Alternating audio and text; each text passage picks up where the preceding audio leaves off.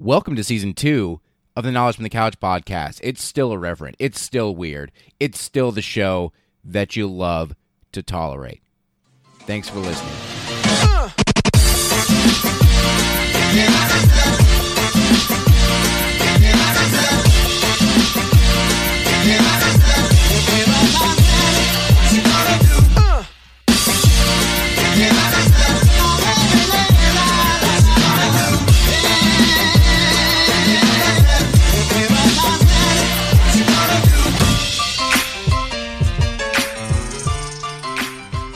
Hey guys, what's up? Welcome to the Knowledge from the Couch podcast, Season 2, Episode 6.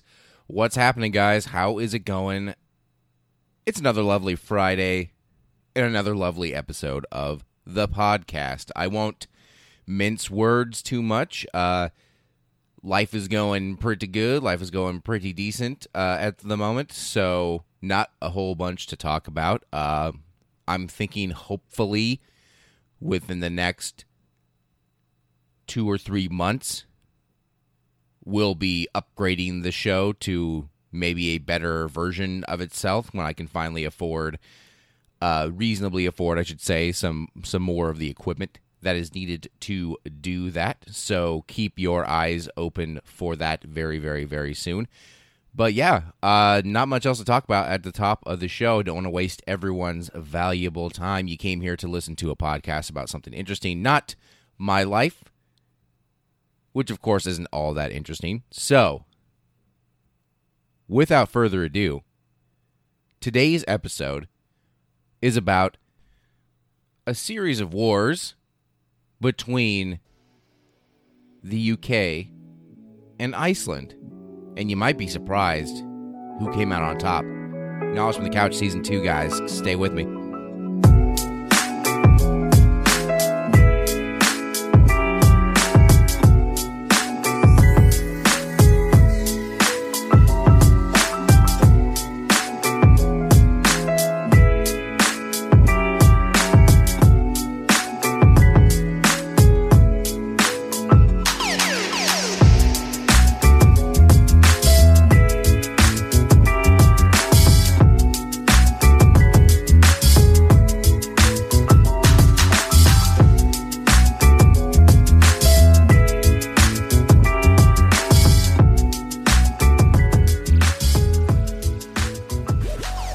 Oh boy, we got a strange one on deck today. I didn't really realize until I started recording this that it looks like I'm going to record another episode where the UK is involved, because it seems like the UK, especially in its entire empirical life, and then up to its more modern sort of democratically elected constitutional monarchy, Commonwealth type life, has always really been kind of tempted to engage itself in a great variety of conflict, and this one is really no different.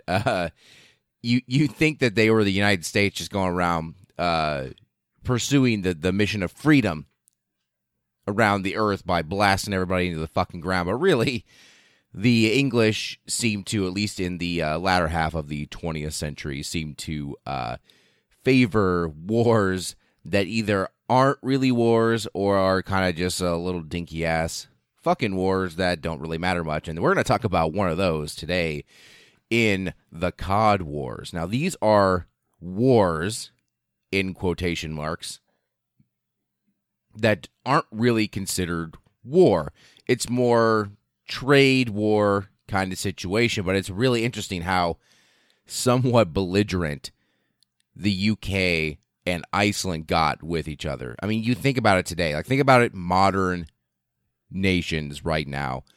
Iceland is Iceland, just this place with a bunch of volcanoes and lagoons and weird shit and Game of Thrones films there, and it's like Iceland full of like blonde pretty people who lift weights. Like, that's Iceland, and the UK is chip chip cheerio Britain. So it's like, what? Why would these two ever fight each other ever?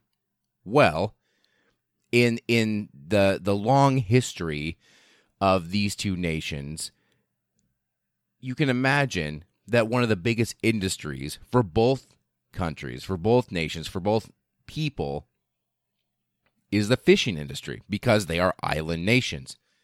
Very especially for Iceland, seeing as Iceland is kind of isolated compared to the UK being, basically a few miles off of mainland Europe.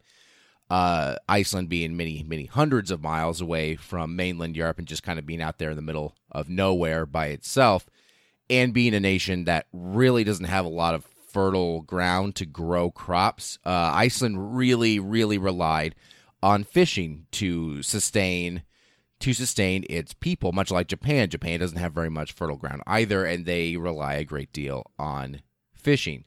So you have that for their culture. You also have that with British culture, since even though there is a decent chunk of fertile ground to grow things, there is a large population on the British Isles, and there's probably not enough room, to be completely honest, to grow food enough for the people who live on those islands. And since it's an island nation just like it, surrounded by water, and Britain with their whole navy thing, like it's a very seaworthy type of country, they're also going to be heavily into fishing.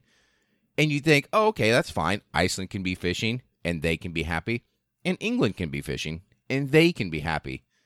Well, of course, it's humans, and that could never happen because everybody has to fucking fight and hate each other. So, even though these two nations were fairly far away from one another, their ships still traveled around all these areas and sort of bumped into each other, and their fishing zones would overlap, and inevitably, of course, it would lead to conflict, which is insane to me because, come on, England. I mean, you're huge. You have way more people. You have way more ships. You're way more powerful. Leave Iceland alone. There's not that many people there. Let them just fish where they're going to fish, But being them, being the UK, being like the successor of the British Empire, they still have this little thing in them, just like when we talked about with the Falkland Islands War, just this little thing in them that just eats at the back of their skull. It just talks and talks like, you're still the British Empire. You can still fucking do whatever you want. And they're like, oh yeah, mate, we can do whatever we want. We can just go around and just fucking do whatever. Okay, God save the Queen. And then they just do whatever they want. It's just, come on, it's Iceland. There's like 7 people on that island. Let them go fish. Like, don't bump into them. They're not fishing necessarily to support their economy, like in the biggest way. Obviously, they would export fish that they would get, to other nations, but their business obviously wasn't anywhere near what the British were doing. Yet the British were like, okay, you're getting into our waters, and we're gonna fight you. All right, Iceland, we're gonna fight you, you little bastard. It's like the big bully picking on this little kid who's just trying to like make its country work. So, in the lead up to the Cod Wars, and yes, there are multiple of these, in the lead up to the Cod Wars in October of 1949, Iceland initiated a 2-year process that was going to extend the fishery limits of their area a grand whopping 4 nautical miles from the shores of Iceland. Watch out now. 4 whole miles off of their shores, they wanted to fish. Oh my God.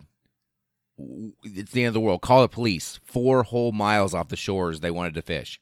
So the British, although they weren't really too upset about this in general, still were like, we're still not a huge fan of this whole thing, because they just, the British, in all of sailing history, you got to have to understand, the British really enjoyed their seaworthiness. They really enjoyed being like the masters and commanders of the ocean. So literally they were everywhere. And despite this only being 4 miles off the shore of Iceland, like barely anything, they still were like, okay, Iceland, let's back up a little bit. I mean, okay, 4 miles, I don't know about this. And so what they did was ban Icelandic ships from landing in their ports. Iceland was a huge fishing exporter to England. England not only would fish their own waters, but they would also import a great deal of fish. Much like, if you think of the modern United States, we export a great deal of food, but we also import a great deal of food. It just is what it is to support your population's food supply and variety. You tend to both export and import a lot of things. And the UK imported a great deal of fish from Iceland. But then they were like, no, we're not going to do it anymore. Ports are closed to nobody except for these Icelandic ships. You guys can't come. You go do your shit elsewhere. Well, this was a huge blow against Iceland's economy because they're like, what the fuck, man? Like, we're fishing. We have all these sweet fish that we find around our area, and we want to sell those fish to you guys because we know you like fish, so here's some fish. And England's like, no, mate, no fish for you. And then, okay, so being the Cold War, and this is actually very early Cold War, being this kind of goes from 1949 into the early 1950s, we're just a few years off of World War II, a few years really around the Korean War, and the Cold War is at its, first real standstill. And the Soviets, always looking for an in somewhere, decide that because, a Western power in the United Kingdom doing what they do to bully Iceland's fishing industry, decide to step in and buy a bunch of fish from Iceland, saying, hey, we'll be the ones that you can sell your fish to. That's cool. We'll buy your fish. You don't need them. You just need us.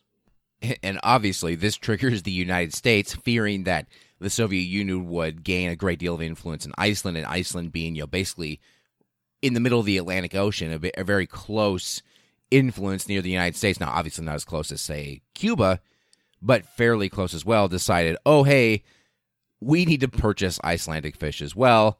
And then they also decided that they would persuade Spain and Italy to also become large purchasers of Icelandic fish, which overall dampens the UK's ban on Iceland coming to the British Isles and selling their fish, because now Iceland's like, hey, these Russians are buying all our fish, and these Americans are buying all our fish, and all these Spanish and Italians are buying all our fish, so fuck the British, we don't need them anymore. And then the British are like, okay, it's fine, you can fish for miles around your shores. Now, it sounds tiny and dinky, but really, when you think about it, most nations only really have sovereignty around a very small area of their ocean from their shores, and then the rest become what are called international waters. And so Iceland feels like 4 miles is what we need to make this work,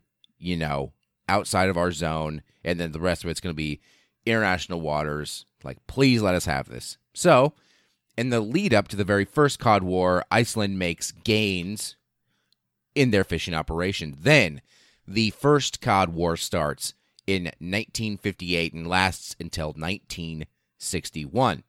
This begins as soon as a new Icelandic law expands their fishery zone from that 4 miles that we just talked about to 12 miles off the shores of Iceland. Now, interestingly enough, every NATO member, which is the North Atlantic Treaty Organization made up of a lot of Western European states and the United States, all opposed this unilateral Icelandic extension. So the British declare that their trawlers, which are these kind of ships that go around and fish, would fish under the protection of their actual warships in 3 different areas, out of the West Fjords, north of Horn, and to the southeast of Iceland itself. In all, 20 of these British trawlers, 4 warships, and a supply vessel fished and did ship things around this newly declared 12-mile zone.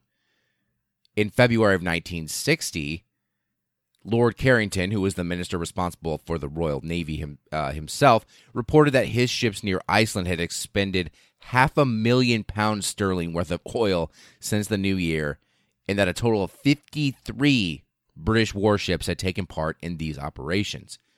Iceland could only deploy 7 patrol vessels and a single Catalina flying boat as I guess defense against this weirdly aggressive type of fishing. Like, England came out and was like, we're gonna fucking fish the shit out of this place, and here we go. And they just send like battleships and shit with their fishing vessels. Like, what is this? Okay, I mean, I guess you are all mad that Iceland decided that 4 miles wasn't enough, and then now their territorial waters were going to be 12 miles, and that was going to be their waters, not international waters. But come on. You just pop out with your fucking battleships like, okay, time to fish, mate. And it just blows my mind that these two nations would get so absolutely belligerent and angry at each other just for these two little things. Of course, in Iceland, this leads to protests against the United Kingdom, saying that the United Kingdom is being extremely aggressive and belligerent against their sovereignty, which in Iceland, there's obviously a British consulate, a British embassy, and the man inside that embassy, Andrew Gilchrist, who is the British ambassador, decides that he doesn't give a shit about what Iceland thinks and decides to taunt the Icelandic protesters by cranking out bagpipe music and military marches on his gramophone record player. So just like, oh, well, hey, fuck you, Iceland, just cranks out his record player and just starts blasting music like he doesn't give a shit, of course. The only real incident that happened during this particular Cod War was on September 4th, where an Icelandic patrol vessel attempted to take a British trawler off of the West Fjords and haul them into harbor and I guess sort of whatever, arrest them in whatever way they see fit, but was thwarted by the HMS Russell, who had intervened, and then the two vessels just ran into each other. Okay. Then on October 6th, another incident takes place between an Icelandic ship who had encountered a British fishing trawler again and decided that they were going to take this ship, and, you know, it was within their 12-mile zone. This ship hadn't stored its nets legally. We're going to fucking take this ship. Once again, the HMS Russell comes to the rescue, and its shipmaster orders the Icelandic captain of the other ship to leave the trawler alone because it was not within the 4 nautical mile limit. Obviously, the 4-mile limit was what the British forces recognized, and the 12-mile limit is what the Icelandic forces recognized. So obviously, it's somewhere in between. The captain of the Icelandic ship said, "Fuck that shit! I'm going to come up and fire on your ship if you don't goddamn leave." To which the Russell says, "We'll sink your ass if you don't leave. Look how many goddamn ships we have." To which the Icelandic vessel says, "Okay," and runs back home. Overall, there's really no good way that this can resolve itself in an actual combat situation.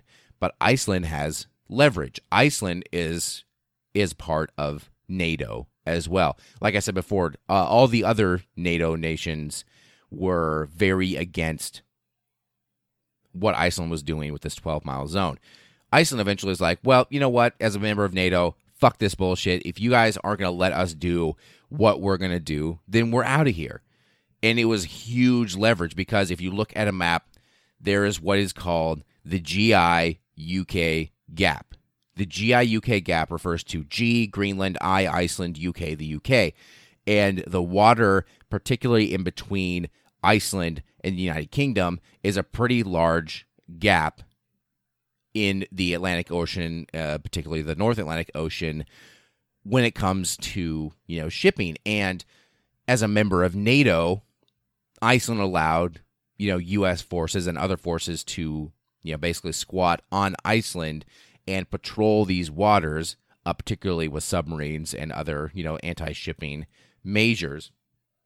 And the loss of this land would basically mean the gain of this sea, I should say, the gain of this sea to the Soviet Union, seeing as Iceland would not be a NATO member anymore, and they would be open to, you know, diplomatic relations in those ways to the Soviet Union. So Iceland uses this leverage very well. Now, it was kind of a ballsy move because Iceland is just kind of this dinky little country, but they were very smart in knowing that they were in a strategically important position in the nautical sense. So they used this leverage and threatened to leave NATO, expel U.S. forces from Iceland unless there could be a good conclusion to this dumb little dispute. Eventually, of course, this ends up having Iceland win their 12-mile Icelandic fishery limits, and the British running off with their tail between their legs, having lost some more territory to fish in. Now, of course, since this was the first Cod War, that must mean there is more, and there is. The second Cod War then takes place about a decade later, between September of 1972 and November of 1973. So, as you can see, and you'll see the pattern very clearly, the Icelandic government wants to extend its fishing zones again. This time, they want to extend it a great deal. The first time they extended it to 4 miles. Then they extended it to 12 miles. Now they want to extend it to 50 nautical miles. Oh boy. So they are really expanding this bad boy, and the Icelandic government had two main goals in mind when extending these limits. One was to conserve their fish stocks because they were a growing nation and they wanted to always have enough fish and always, enough fish to export as well. And number two, to increase their total share of the catches around the area. Of course, as you can see from that and the pattern involved, the British were not happy at all with this. They had basically halfway gone to war with Iceland just over a fucking 12-mile zone. How are they going to react with a 50-mile zone? Not terribly well, not terribly happy about the situation. Now, the British contested the Icelandic extension with their own two goals in mind. One, to achieve the greatest possible catch quota for British fishermen in the contested waters, of course. And also, number two, to prevent a de facto recognition of a unilateral extension of a fishery jurisdiction. So they didn't want people just to be like, well, fuck it, we're just going to continue extending because we just are going to do this. And they didn't want this to happen and continue to happen and, basically having them lose their own sort of fishing waters at this point. And the British point of view in that whole just the random expansion for no good reason, for arbitrary reasons, was actually supported not only from all Western European states, but also the Warsaw Pact, being the Soviet states. So everybody in Europe was basically like, okay, dude, come on. But Iceland had support from the African states, having made a plea that year that what they were doing was an opposition to colonialism and imperialism, of course, which Africa had suffered greatly under from a lot of Western European powers. And so they were standing in solidarity with the Icelanders. So anyhow, Iceland on September 1st of 1972 begins their enforcement of their own law that expanded their fishery limits to 50 miles. Despite this, numerous British and West German trawlers continued to fish within this new zone because they said, we don't give a shit. Of course, Iceland, now after about a decade from the previous conflict, had beefed up their navy a little bit, in relative terms to the way they used to be, and decided to employ these new patrol boats in an interesting way where they connected these giant, cutting devices on the back of these boats, and they would drag them a fairly large distance behind them, and they would sail circles around these trawler fishing boats and cut their fishing lines as a way to prevent these boats from hauling in any of their catches. As you can imagine, this went a lot like the First War, minus the cutting, of course, where frigates from both sides would kind of pop off at each other. They would try to drive the fishing boats away. The British would come and start to escort their fishing boats with bigger frigates, and then there would be a bunch of just shelling back and forth, but nothing really comes of it. Everybody just kind of making warning shots, pushing each other around, calling each other names, and everything going on like that. Interestingly enough, the only casualty in this conflict came in August of 1973, wherein one of the Icelandic vessels collides with a British frigate, of course, because they were always running into each other, and the engineer on the Icelandic ship died from electrocution because he was using his welding equipment after seawater had flooded his compartment. He was killed, and he was the only death in this entire Second Cod War. The Second Cod War basically culminated in the capture of the CS Forester, which was a British fishing ship, trawling around within the 12-mile limit. So this one really went deep near Iceland, and was captured by an Icelandic gunboat, which towed it to shore. They later imprisoned the captain of that ship, Richard Taylor, to 30 days in prison and fined him 5,000 pounds sterling. He was then released on bail after the owners paid 2,200 pounds sterling, and the trawler was also allowed to depart with their catch of 200,000 or 200 tons of fish, and her owners then paid a total of 26,000 pounds for the release of the ship, which didn't make them very happy. Was basically the only cool or ridiculous thing that happened during the Second Cod War. And now you might be thinking, oh, well, we got 2 Cod Wars, that should be the end of it, right? Of course it isn't. There is a third and final, this is the final Cod War that took place between the November of 1975 up to June of 1976. And as you can imagine, it follows a very familiar pattern. Now, Iceland wants to extend its exclusionary fishing zone from 50 to 200 nautical miles. So we started with 4 miles. Then we got to 12. Then we got to 50. Now we're up to 200 entire miles from the coast. Of course, the British government was ultra pissed off about this and didn't want it to happen because, come on, if they were pissed off about a 4-mile extension, then they're going to be pissed off about a 200-mile extension from its coast. And this conflict, even though nobody died during this conflict, it became probably the most aggressive of all, with so much ramming of different ships and firing on different ships. A total of 55 different ramming and firing and conflict type incidents happened during this particular span of the Third Cod War. Overall, there weren't any really crazy incidents, much like the CS Forester incident during this particular Cod War. But in the end, Iceland came extremely close from withdrawing from NATO, and obviously that is sort of their trump card every single time these sort of things come up. But they push out their exclusionary fishing zone. Britain gets mad. They fight each other about it for a while. Then Iceland goes, well, we're just going to quit. We're just going to quit NATO and fuck this shit. And everybody just sort of bows down to their demands because Iceland is in an extremely strategic position for the Western powers. And even though Iceland was very pro-Western in their attitudes, they still would use this trump card because they wanted what they wanted. They wanted to sustain their economy and sustain their sovereignty over their area, and were actually willing to leave NATO if it came down to it. It wasn't like, oh, they just said, it wasn't a boy who cried wolf situation where they kind of constantly threatened to leave but weren't going to do it. They actually, especially after this Third Cod War, probably would have done it had they not got their demands met. So, of course, Iceland wins again, and their demands are met, which is very difficult for the British people to swallow.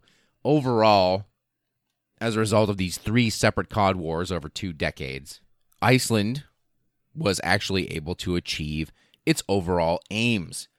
And as a result, the already declining British fisheries were hit super hard by being excluded from their prime fishing grounds, and the economies of large northern fishing ports in the UK, like Grimsby, Hull, and Fleetwood, were severely affected, with thousands of skilled fishermen and people in related trades losing their jobs and being put out of work. The cost for repairing the damaged Royal Navy frigates who were involved in this conflict was probably over £1 million sterling. Probably the only war that anyone would ever lose to the small island nation of Iceland. And now, your non sequitur fact of the week.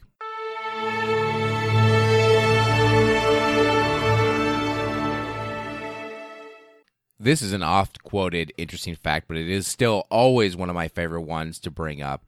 Cleopatra, of Egyptian fame, lived closer in time to the actual first moon landing than she lived to the building of the Great Pyramid in her own native Egypt.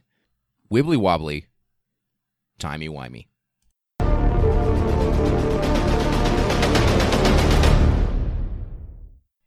And thus concludes our 26th episode of the podcast. Guys, thank you so much for listening. As usual, I do apologize lately for getting these out a little bit later on Friday. Work is busy and takes up a great deal of my time, but I'm still pumping these out on a weekly basis, just a little bit off the beaten path and the beaten schedule that we have set in. But do not worry, we're still making episodes. We're still getting them out in as timely a fashion as we possibly can. You can follow the show on Twitter at The Couch Pod. You can follow me on Twitter at Kyle Steinhauser. You can follow me on Instagram at Kyle F for Fantastic Steinhauser. You can follow our group on Facebook, search Knowledge from the Couch Podcast, and you will find us there. Listen to the show wherever you can find podcasts: Stitcher, Apple Podcasts, Pocket Cast, Overcast, TuneIn, all the places that do podcasty type things. If you go to your Play Store, App Store, whatever you do, search podcast, you can find an app that will eventually lead its way to my show. Leave a review. Rate the show. The better we do that, the more people can hear it, and the more people can listen to my ridiculous take on the history of everything. Be sure to catch me, personally, as a guest on the All Things Action videocast. 2 separate episodes I'll be on. There is one currently out this week where host Aaron and I talk about superhero type stuff, and another episode which will be airing next week where I talk a little bit more about history in the context of the action hero. So I will link that in the notes of this show. I will also link it in any time when I do release the podcast on Friday. So do all those things and make sure that you're being nice to everyone around you. Guys, thanks for listening. We will see you next week. Live long, and hopefully you'll prosper. I like everything about you.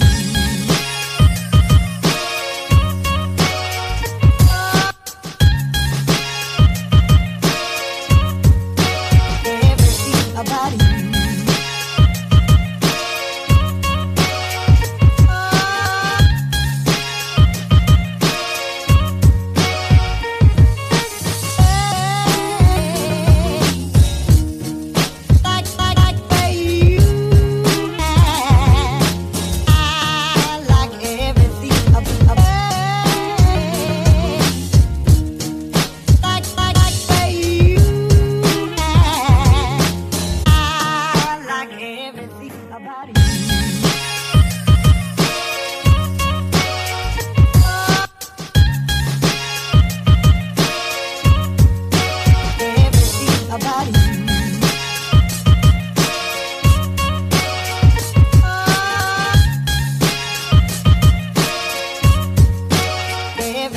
About